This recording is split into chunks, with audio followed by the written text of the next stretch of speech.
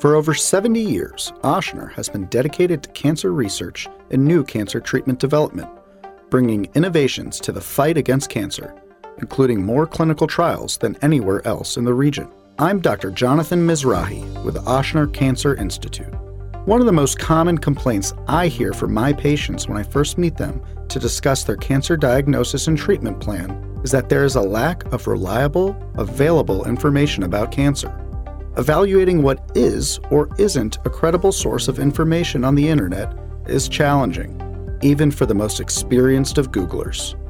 We are seeking to fill that gap by providing the public with understandable, reliable information about cancer. Join me as we talk to healthcare experts at Ochsner about what you need to know should you or a loved one receive a cancer diagnosis. Welcome to All In Against Cancer. Bladder cancer is the 9th most common cancer diagnosis in the world, and approximately 80,000 new cases are diagnosed in the United States each year. Progress continues to be made in management of early, localized bladder tumors, and also in the treatment of advanced cancer. In this episode of the All In Against Cancer podcast, we talk with Ochsner medical oncologist Dr. Brian Halbert and urologist Dr. Arcot to learn more about the diagnosis and staging of bladder cancer, what treatment options are available to patients, and how to reduce the risk for developing this malignancy. So welcome Dr. Brian Halbert, Dr. Arcot to the show. Appreciate you gentlemen coming on and talking to me about this very important topic. Thanks so much. Really excited to be here and talk about bladder cancer today. You know, it goes a long way to be able to spend a little bit of time talking about what we do to patients outside of work so that we can educate our community and better the lives of Louisianans. Great. Well, let's just start with a little bit of background on us. So, Dr. Halbert, tell us a little bit about yourself, kind of where your life's taken you, where you're from, and how you got to Ochsner. Sure. So I grew up in Baton Rouge, Louisiana. I went to med school at Tulane. And then I ended up going to Boston for about 11 years, from 2011 to 2022. I was at Beth Israel Deaconess for that entire time. I did my medical training there, residency, fellowship. I worked there for a while as well, too. And then my wife, met her at an LSU bar up in Boston. Had a couple of kids. Our whole family's still down here in South Louisiana, so she gave me the instruction that we needed to get closer to family when COVID came out. So when we said it's time to come back to South Louisiana, I said, all right, well, I'll get a job at Ochsner, and here I am. The story of your spouse telling you you need to be living in Louisiana is a familiar one to me, so I join you in that. It has been amazing, though. I mean, could not be happier with making the move back down here. Awesome. Well, obviously, it's my pleasure to work with you, and I've enjoyed it. So, Dr. Arcot, what about you? What's your story? Yeah, so I grew up all over. I'm actually from Memphis, Tennessee, but you name a state, and I've lived there. I did most of my growing years in the South, and then I went to New York for my undergraduate degree, and from there, went back to medical school at the University of Tennessee in Memphis. And after that, I went on to do a urologic residency in Detroit at Wayne State University. And then I did a urologic oncology fellowship at Duke. And after I finished at Duke, I was really looking for, an academic job, the ability to teach, do clinical trials, and further progress in research in urologic oncology. And I came down to Ochsner for an interview because my wife also wanted to stay in the South, and I was just blown away with the opportunity that Ochsner has and the capabilities it has to provide patients with the highest level of care. I think we just have such a great platform in terms of staff, amenities, technology, and just skill set in terms of taking care of patients. And so I was quick to take the job, and I've been very happy to be here. So we're certainly happy to have you, and even though I don't treat a lot of urologic cancers, I know you've been an asset to the team and just appreciate having you on the team. Thank you. So I'm going to start with a pretty basic question for you, Dr. Halbert. I want you to tell me, just when we're talking about bladder cancer, what is it? What are we even talking about? Sure. So when most people talk about bladder cancer, what they're referring to is a cancerous growth of the innermost lining of the bladder. It's called the urothelium. As a result, you may hear doctors or other medical professionals refer to this as urothelial cancer. And the urothelium, or this lining of the bladder, actually runs all the way from the urethra up into the bladder And then it also runs up through the tubes that connect the kidney to the bladder. So you can actually develop a urothelial cancer anywhere along this urinary tract. Most of the time, we're thinking about it forming in the bladder, and I think we'll focus most of our attention here today on the bladder urothelial carcinomas or cancers. There are a couple other different types of bladder cancer other than urothelial cancers that arise from different cells within the bladder. Sometimes we see cancers arising from the muscle cells in the bladder, or we see cells that are more gland-forming cells or that look more like skin cells. These would be squamous cell carcinomas or adenocarcinomas. So there are a couple other variants that may be treated somewhat differently than what we'll talk about here today, but the run-of-the-mill kind of standard bladder cancer we talk about is this urothelial carcinoma. Okay, great. So, yeah, we'll probably use that a little bit interchangeably here. Urothelial carcinoma used to be called transitional cell carcinoma, but we won't really talk about that today. And bladder cancer kind of interchangeably. Okay, Dr. Arcot, let me ask you, what are some risk factors that we understand can predispose someone or make it more likely they would develop bladder cancer? Yeah, sure. So there's certainly a number of different risk factors associated with the development of bladder cancer. I mean, number one, it's an age-dependent disease. I mean, it's certainly as we age, things go wrong in the division of cells within our body that end up forming these cancers that we were talking about. And cancer is anything, and I try to describe this to patients, that's anything inside the body that grows faster than it should, which is why it forms a tumor and has the potential to move around the body, which is when it has the ability to do bad things to us. Certainly the number one risk factor other than age that we know for bladder cancer is cigarette smoking. The use of tobacco is linked primarily to the development of bladder cancer with a 2 to 6-fold increase over the general population. We know that the majority of people who do smoke actually don't realize this fact. Up to 50% of them don't, and as a result continue to use tobacco and end up with this potential disease state. We do know that those who do quit smoking do have a decreased risk, and that risk actually decreases after just 1 year of stopping. So we certainly really encourage our patients and people that we see to consider tobacco cessation and counsel them about various opportunities for doing that. There are certainly other risk factors like environmental exposure and occupational exposure. So people who work in the hair industry, who use a lot of dyes, factory workers, leather workers, textile workers, these kinds of individuals are certainly at increased risk. There's also some increased risk associated with potential radiation exposure to the bladder, as well as risk of certain chemotherapeutic agents that have been used for other disease states like cyclophosphamide. So, if these are things that you've been exposed to, you might be at a higher risk. And then lastly, there are some genetic mutations that have been associated with bladder cancer. These are now considered germline mutations.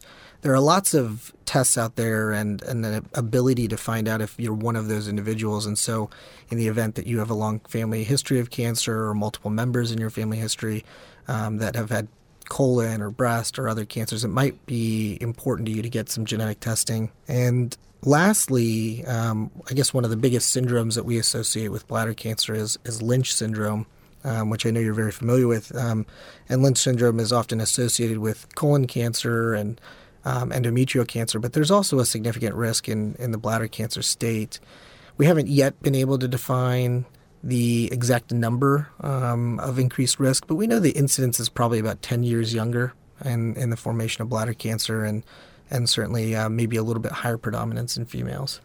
Great. So I think that was very well summarized. And obviously we know some of these risk factors exist. Certainly cigarette smoking is very well established. And a lot of people, fair to say, we don't know why they developed it, right? As you get older, certain things don't work as well in your body and cells misbehave and you can develop tumors. So I think it's fair to say a lot of our patients, we don't know why they developed it. Absolutely. All right, Dr. Arcot, another question for you. A lot of cancers we discuss, certainly breast cancer, we think colon cancer, to a certain extent prostate cancer. We talk about screening, okay? Testing we can do on patients who don't have any symptoms, even patients who may not have any risk factors, to see if we can detect this at an early stage. What is the role, if there is any, of screening in bladder cancer?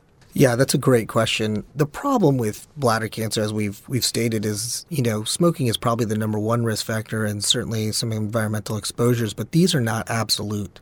If you smoke or if you're exposed to some kind of hair dye or textile dye, doesn't mean you're going to get bladder cancer.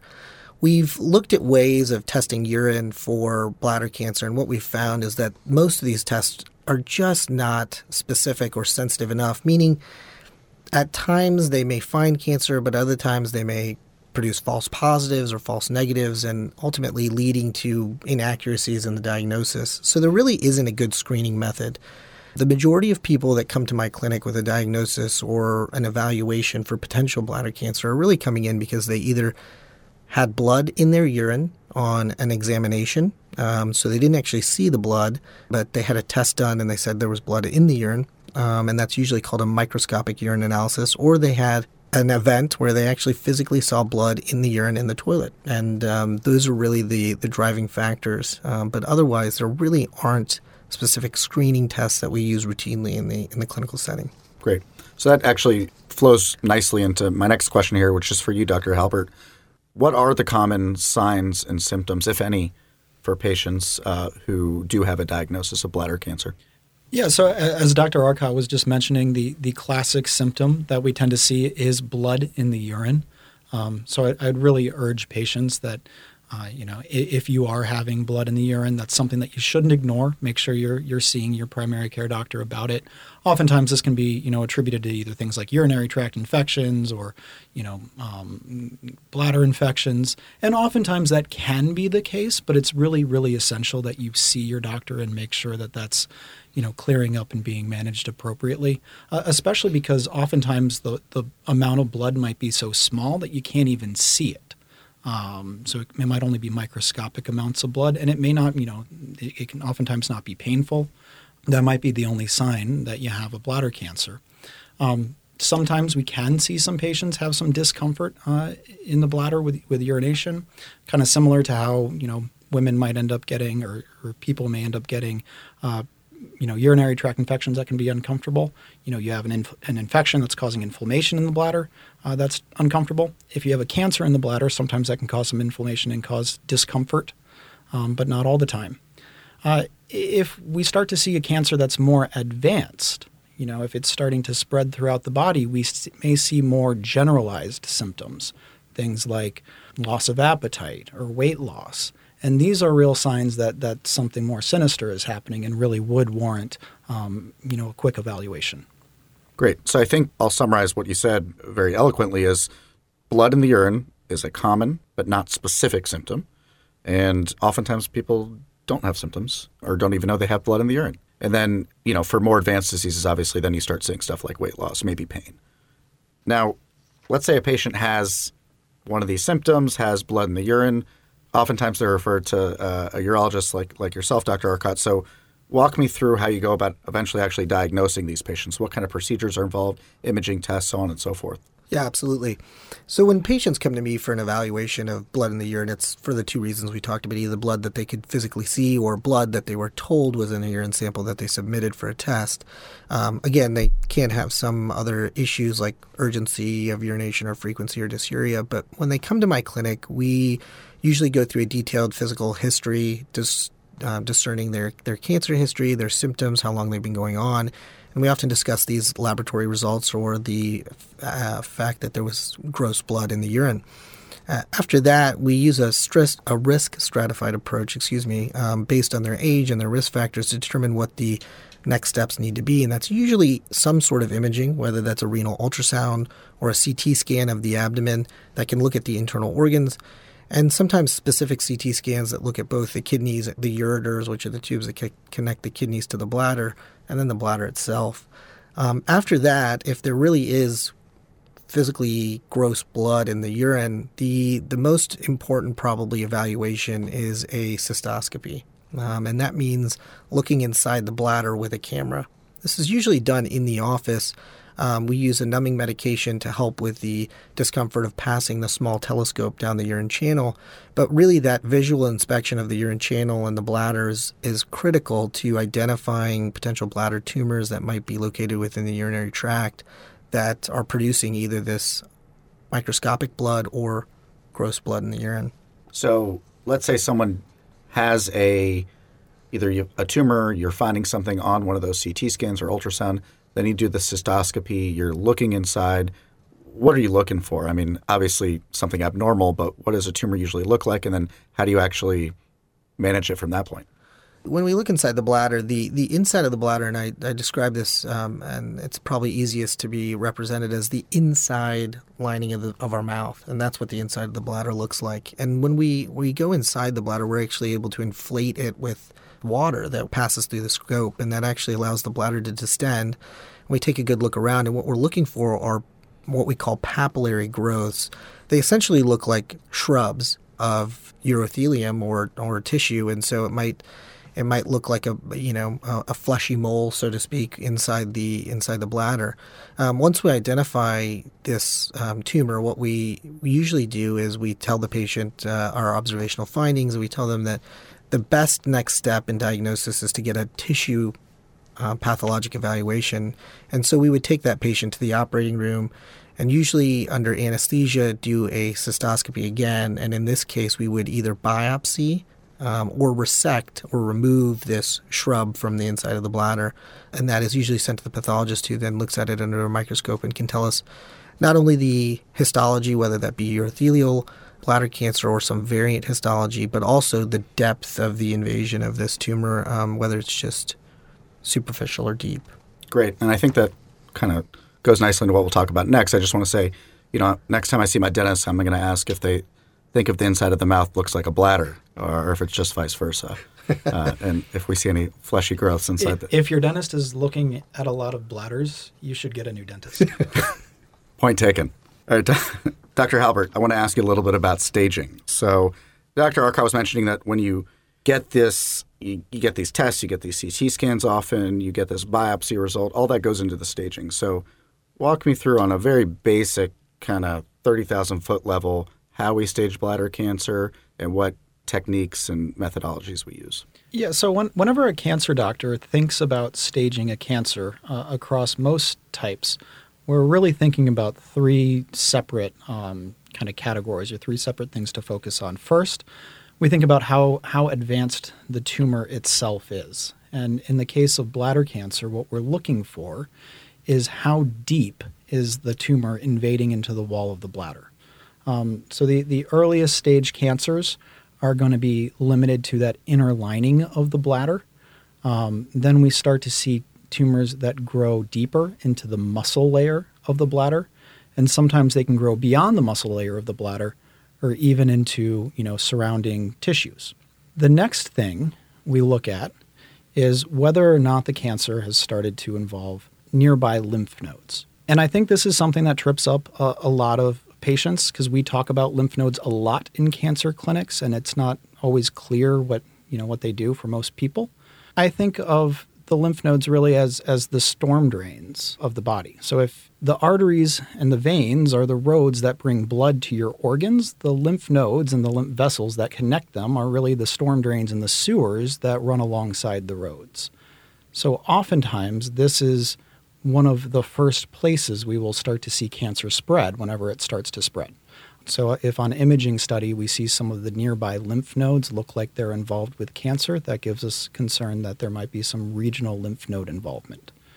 Finally, the last piece that we look for is for people that have, cancers that we think may be, more advanced. We will do some advanced imaging studies, things like CT scans. Sometimes we can do things like PET CT scans to look to see if there's evidence that the cancer has started to spread beyond the bladder and the nearby lymph nodes into other parts of the body, whether it's distant lymph nodes or the lung or the liver. And that would, put you at the most advanced stages of cancer. Functionally speaking, when we are treating bladder cancers, we really divide them up into a couple kind of more basic categories, however. We think about early localized bladder cancers that have not yet started to spread into the muscle of the bladder. We think about localized bladder cancers that have started to spread into the muscle of the bladder. And then finally, we think about, bladder cancers that have started to spread throughout the rest of the body. And that's functionally the three categories that we treat. Great. That was very well explained, Brian. I think I could probably write a book with all the metaphors that I've heard in this room for TNM staging. But I like that one a lot, the storm drains. I have to remember what a storm drain is, but that's for a different conversation. They're the areas in Lakeview that fill up with water anytime we get more than like an inch of rain, and then flood our yard. So New Orleans lymphatic channels aren't working properly. Unfortunately not. So, what Dr. Halbert mentioned, breaking it down into very early bladder cancers, this would be non-muscle invasive bladder cancer. Let's focus on that first. So these are kind of the earliest stage of bladder cancers. Dr. Arcot, these are patients that you're seeing and really managing typically without a medical oncologist. So kind of walk me through, what does that mean, and what's your approach to these patients? How do you counsel them? What's the prognosis, so on and so forth? So I think the 3,000-foot view on non-muscle invasive bladder cancer is that it's early bladder cancer that likes to recur but not progress. I think that's the big take-home point. And what does that mean? That means that when we go in with a cystoscope, under general anesthesia and remove this tumor, the fact of the matter remains that it's not likely to spread into the muscle, but it's likely to come back 3, 6, 12 months later. So what we're really trying to do is use a procedure called transurethral resection of bladder tumor to maximally resect the bladder cancer beyond the tissue level that it's spread into. So if it's in the first lining of the bladder, we want to make sure that we obtain some muscle in the specimen so that we're getting deep enough to have removed all of the tumor and its quote-unquote roots. And after that, we typically have patients come to clinic and have intravesical or intrabladder installation of chemotherapy. There's chemotherapy, and then there's things like immunotherapy called BCG. And these medicines work to actually prevent recurrence and progression. In the earliest stages, again, recurrence is more common than progression. As we get to slightly higher stages that are still considered non-muscle invasive, like T1, for instance, which is not muscle invasive, but in that non-muscle invasive state, the recurrence risk becomes both higher and the progression rate becomes higher. And so, again, even more aggressive about using chemotherapy or immunotherapy in the bladder. This is typically done in the office, and usually it's done for about 6 weeks, and that's called our induction phase. And we found that if we do a good transurethral resection and we get patients to this intravesical therapy, we can decrease the recurrence risk by about 50% and progression rates in the order of 10 to 20%, depending on how well patients respond. So giving that chemotherapy, and to be clear, like you said, this is not chemotherapy through the IV or by mouth. This is just instilling it into the bladder. Correct. You're reducing the chance both that it will come back and potentially reducing the risk that it will progress beyond how advanced it was already. Right. Yeah, we're trying to prevent basically a non-muscle invasive bladder cancer turning into a muscle invasive bladder cancer. Okay. All right. Well explained. Dr. Halbert, switching into muscle invasive bladder cancer. These are ones that are growing a little bit deeper into that lining, into the muscle layer of the bladder. What's our approach to that? Because that's a pretty distinct pathway for these patients. Yeah, so as Dr. Arcot had mentioned, once we have a bladder cancer that's starting to go into the muscle layer, we worry much more about that progression that he's talking about. The likelihood of the cancer coming back, but also coming back, in a distant spot is much higher. So that is when we start to think about, a doctor like myself, like a medical oncologist, coming in with additional, treatments like systemic chemotherapy, by, traditionally going into the blood, rather than the bladder treatments that Dr. Arcot was just talking about. So we have found, over the course of the last many years, that the addition of chemotherapy before bladder surgery for muscle-invasive bladder cancer reduces the likelihood of the cancer coming back and increases the likelihood of the patient surviving bladder cancer. It's important that we use a particular type of chemotherapy called cisplatin in order to make this, as effective as possible. There's 2 common regimens that are used right now for chemotherapy before bladder surgery for muscle-invasive bladder cancer. The first one is a combination of cisplatin with gemcitabine.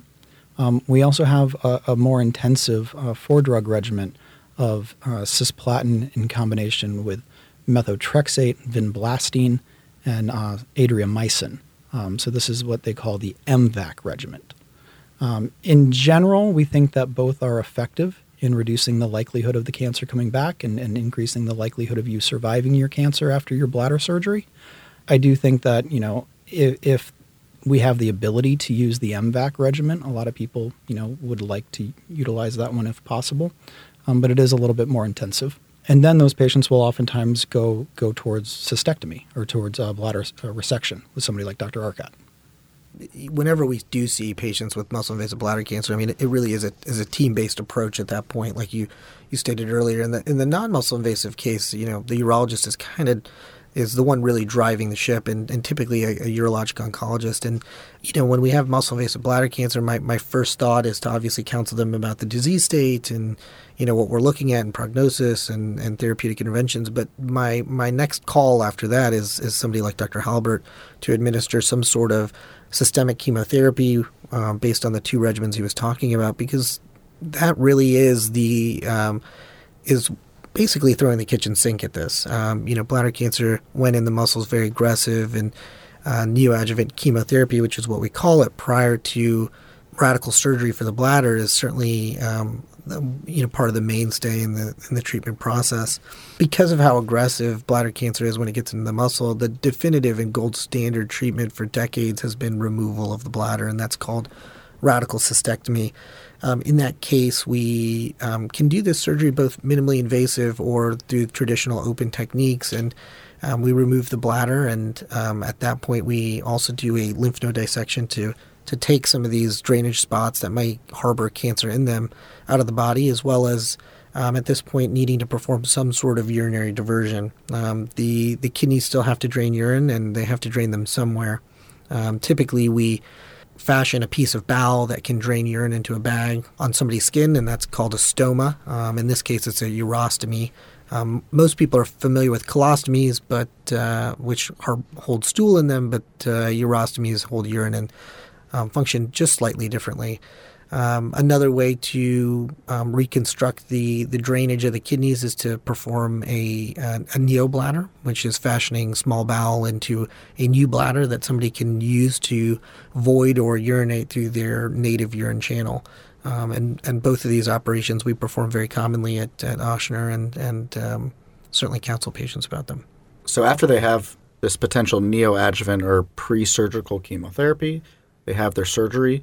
Are people typically done? Is there a role for any more therapy? And how do we watch these patients, Dr. Halbert?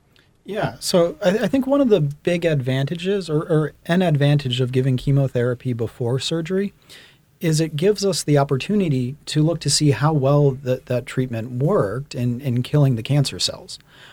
So we know that folks that get this chemotherapy before surgery and then end up going to get the bladder surgery and have, essentially all of the cancer dead on the pathologic specimen from surgery, have pretty good prognoses, and the likelihood of the cancer coming back is relatively low. Now, unfortunately, there are there are people that we give chemotherapy to before surgery. We take their bladder out, and we still see that the cancer hasn't really been affected by the chemotherapy that we gave them.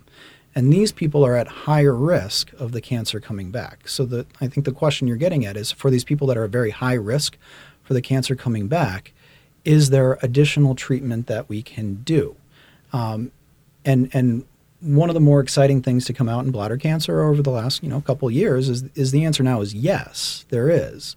There are these immunotherapy type approaches that we have developed, which have really revolutionized the treatment of metastatic or unresectable bladder cancers. But we have found that for people who are at high risk for bladder cancer recurrence after surgery, either they got chemotherapy and they didn't have a response, or they didn't get chemotherapy before their bladder cancer surgery for whatever reason, we can give them 1 year of immunotherapy with a drug called nivolumab, and that actually reduces the likelihood of the cancer coming back. Great. And what about patients who, briefly touching on those who are either for medical reasons or what have you, unable to undergo either neoadjuvant chemotherapy or maybe they can't undergo a cystectomy at all?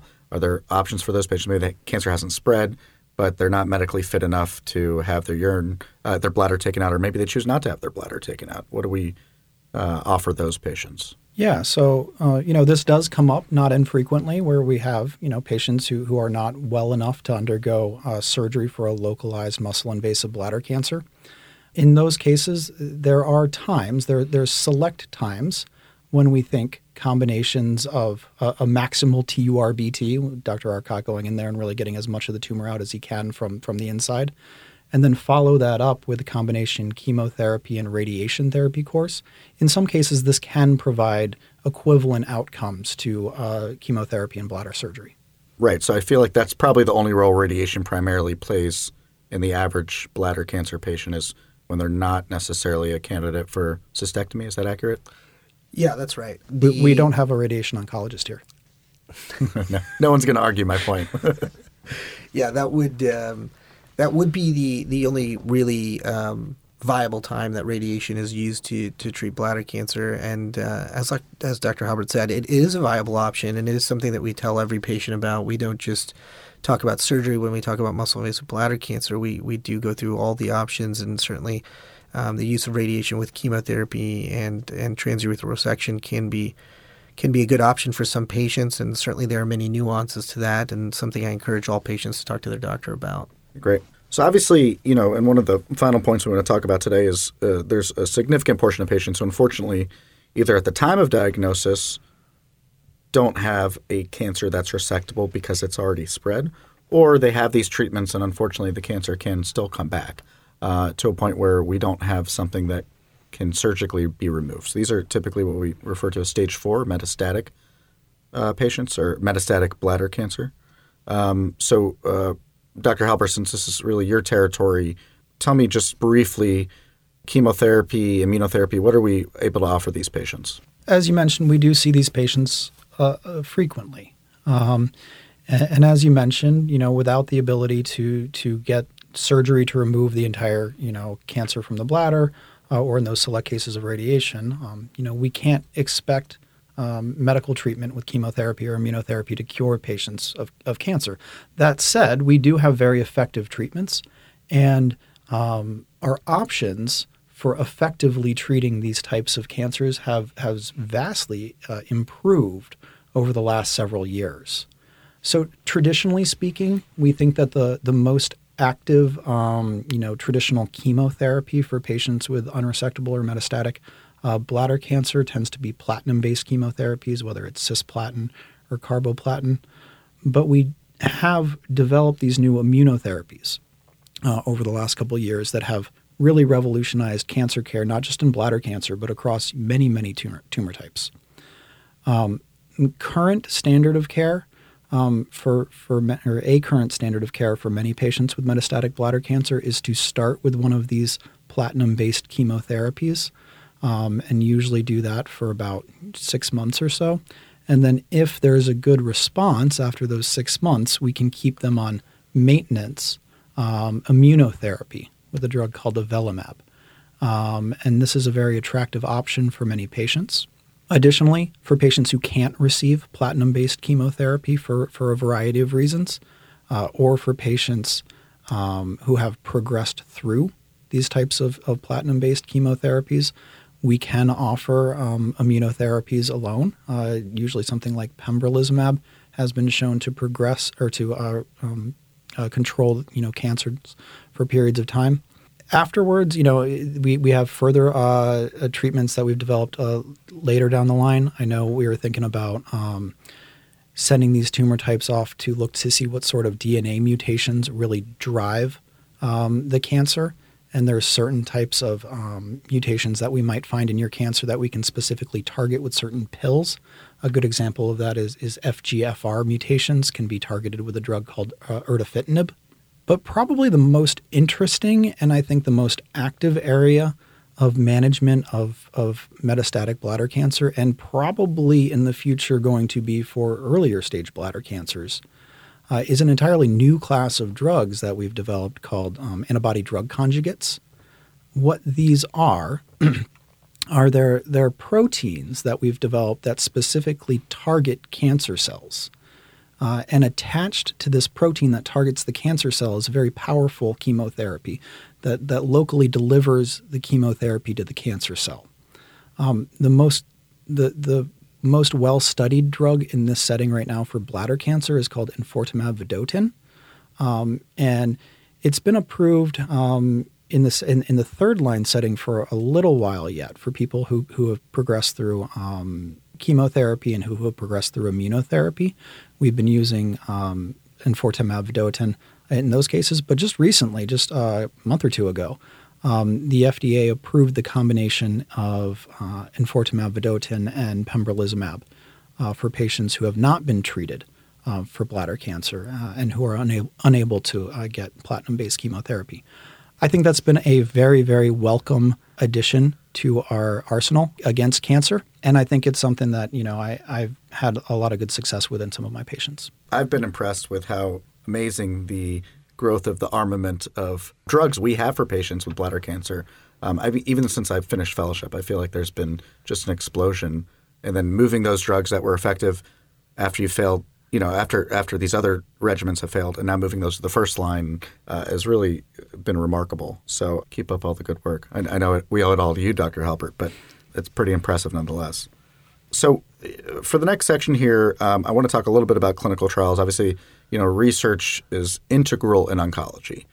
We don't make progress in improving our offerings to patients unless we have clinical trials, unless we have new drugs and how to sequence those drugs. So I guess I'll start with you, Dr. Arcot. Is there anything either new in the clinical trial landscape or something that you think is exciting that's going to come out in terms of management of localized bladder cancer, or kind of however you want to interpret that from a urologic oncologic perspective?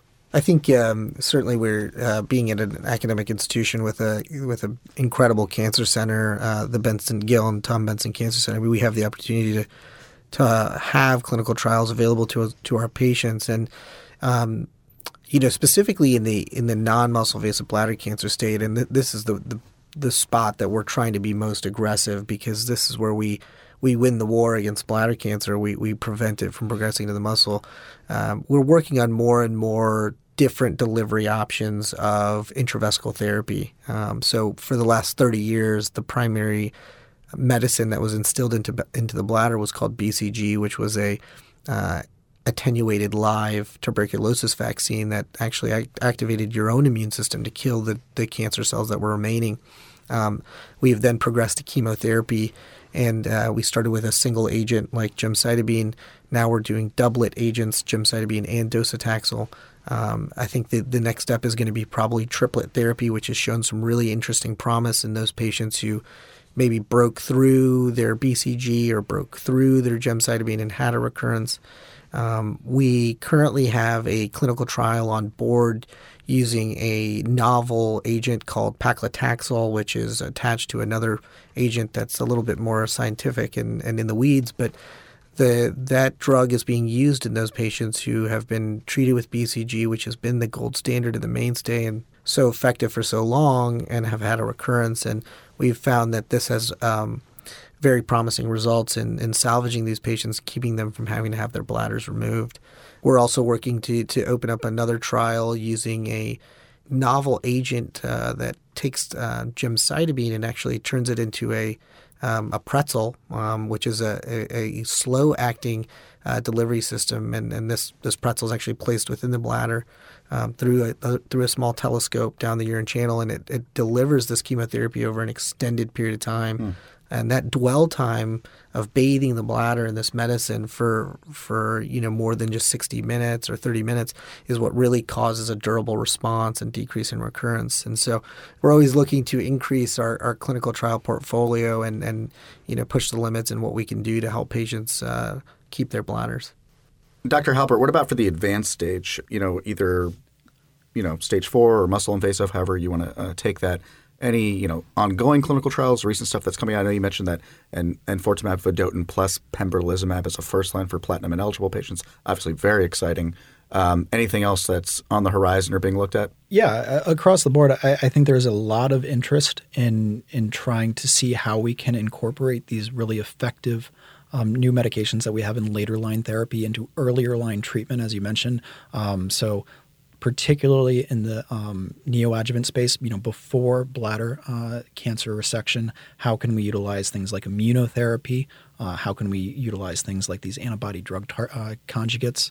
Are very, very active areas of research right now, and I think we eagerly await the results of these trials to see how we can better serve our patients. Certainly those are very attractive areas to get patients into clinical trials right now. We're always turning, as a very active cancer center, we're always kind of turning over and working with pharmaceutical companies trying to get, newer clinical trials into play here. We don't have one of those open right now in the advanced bladder cancer space, but, we're always looking for opportunities to get these in. I think in the later line stage, the use of targeted therapy is going to be very, very important. And, at Ochsner, we're fortunate to have, the Precision Cancer Therapeutics program. Pretty sure you're familiar with that, Dr. Mizrahi. I am. And so that's a very big benefit for our patients, where we can actually, utilize things like, genomic profiling of the cancers to try to figure out if there's early phase clinical trials for our patients who have progressed through multiple lines of therapy. And, especially if you're getting to the point where, you've progressed through chemotherapy or immunotherapy and you've talked to somebody like me and gone through, genomic profiling, I will definitely get you into our PTCP program and really offer you the latest, cutting edge treatments that are available. Great. For a recurring segment, what can I do to decrease my risk for bladder cancer? I'm going to address that to you, Dr. Arcot. What can I do to decrease my risk for developing bladder cancer? Yeah, absolutely. I think that the first step is obviously if you're using any form of tobacco, whether that's smoking cigarettes or chewing tobacco, that the first step is to stop. And we know and certainly we understand or empathize with our patients that this can be a very challenging feat. And if you come to Ochsner, we can certainly plug you into numerous providers and counselors who can help you with this, with both nicotine replacement as well as psychological help to help decrease your use of tobacco. The next biggest thing is really just listening to yourself and your body. I mean, if you are having urgency, gotta go, can't make it to the bathroom on time, frequency, going many times during the day, feeling like you have a urinary tract infection or having burning with urination, and you're not prone to getting UTIs, you've got to go see somebody. And certainly, if you see blood in the urine or a doctor tells you they might have seen blood in your urine on a test, you've got to get in to see your urologist and at least have an evaluation or a discussion about what diagnostic tests might be important for you moving forward and go from there. And lastly, in the modern era of precision medicine, where we're using cancer genetics and genomics and genomic profiling and things of that nature, knowing your family's cancer history is critical to helping doctors identify you for a particular genetic test or germline screening or whatever it may be to help target cancer therapy better. And at Ochsner, we actually have a number of genetic counselors who work with our teams, and we refer people to them to talk about everything from what would a genetic test look like, what's its impact on me, my family, how's it performed, so on and so forth. So, yeah, so much so that they actually sit on our tumor boards, and we're talking about surgical management and oncologic management, and they'll chime in and be like, hey, don't forget, you need to send that person. I read through their history, and their mom and uncle had, such and such cancer. They need to be screened for genetics. And, sometimes we miss those things, and they'll bring those patients in, counsel them, potentially screen them for genetic testing, find something that they had no idea existed in their bloodline that they could pass on to their family members. So I think they're invaluable members of our team. Absolutely. For our next recurring segment, how do we treat bladder cancer at Ochsner? So Dr. Halbert, I'll pose that question to you. Most of the time when you're coming to attention, before your diagnosis of bladder cancer, it's coming through the development of blood in your urine, being picked up by your primary care doctor or maybe an urgent care, and oftentimes getting you in to see a urologist, seeing that initial cystoscopy procedure that Dr. Arcot was talking about. And then once we see that initial diagnosis of cancer there in the bladder, oftentimes these patients will be referred into our multidisciplinary clinics, where they can see, oftentimes a urologist who deals specifically with cancer, like Dr. Arcot does. And then if they need to, they'll be kind of co-seen that same day with a medical oncologist like myself, and if needed, also a radiation oncologist. So we're really trying to increase our access into these sorts of multidisciplinary clinics. I think it's important in a way to really be patient-centered in that way, to try to make things as easy as possible for our patients as they navigate this diagnosis. Speaking of which, if you're trying to navigate this diagnosis, you will be talking to one of our fantastic cancer navigators. I don't know if I can name drop them, but you'll probably be talking to Kelly. And she's fantastic. I have not yet met a patient who did not love her as she got everything coordinated for their initial, multi-D visit. All of our navigators are great, not just Kelly, but Kelly deals with bladder cancer. That's why I mentioned her. Yeah. They've been a huge and invaluable resource for us. And we, of course, have, weekly tumor boards where we all sit down at lunchtime, but they do usually feed us. Where we talk about, some of our more difficult cases or cases that really require significant coordination between different medical providers. We just had it today, Tuesday at noon, so I got to see Dr. Arcot there. And we make really good plans for our patients there. And, we also just learn a lot kind of talking to our different colleagues there. I think another really good thing that we've mentioned here, you guys have mentioned the really good use of cancer genetic screening here at Ochsner, including, the genetic counselors, and they have their dedicated, high-risk cancer genetics clinic who, can help screen these patients, but also formulate screening programs for patients who have known genetic conditions.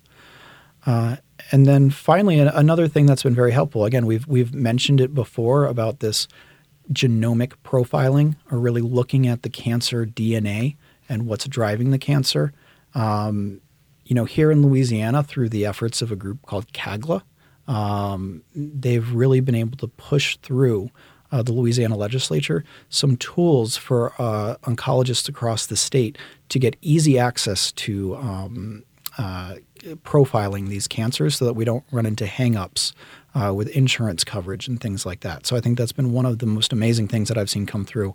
It's probably one of the most amazing things I've seen come through the Louisiana legislature in a while. But it's been very helpful, and I really do appreciate the efforts of everybody involved in that. Great. For our next recurring segment, what should I ask my oncologist at my first appointment? So, Dr. Arcot, when a patient first sees you with a diagnosis of bladder cancer, what should they be asking you? I think that, first and foremost, they've got to find which bucket they fall into. And the two buckets really are non-muscle invasive bladder cancer or muscle invasive bladder cancer. I think all of the discussions going forward really stem from there. Once you've identified, what bucket you fall into, I think it really comes down to a personalized approach in terms of what the treatment strategy needs to be.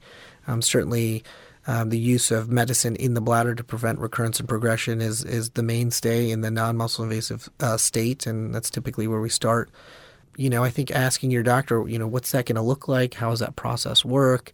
How often will I come? How is the medicine given?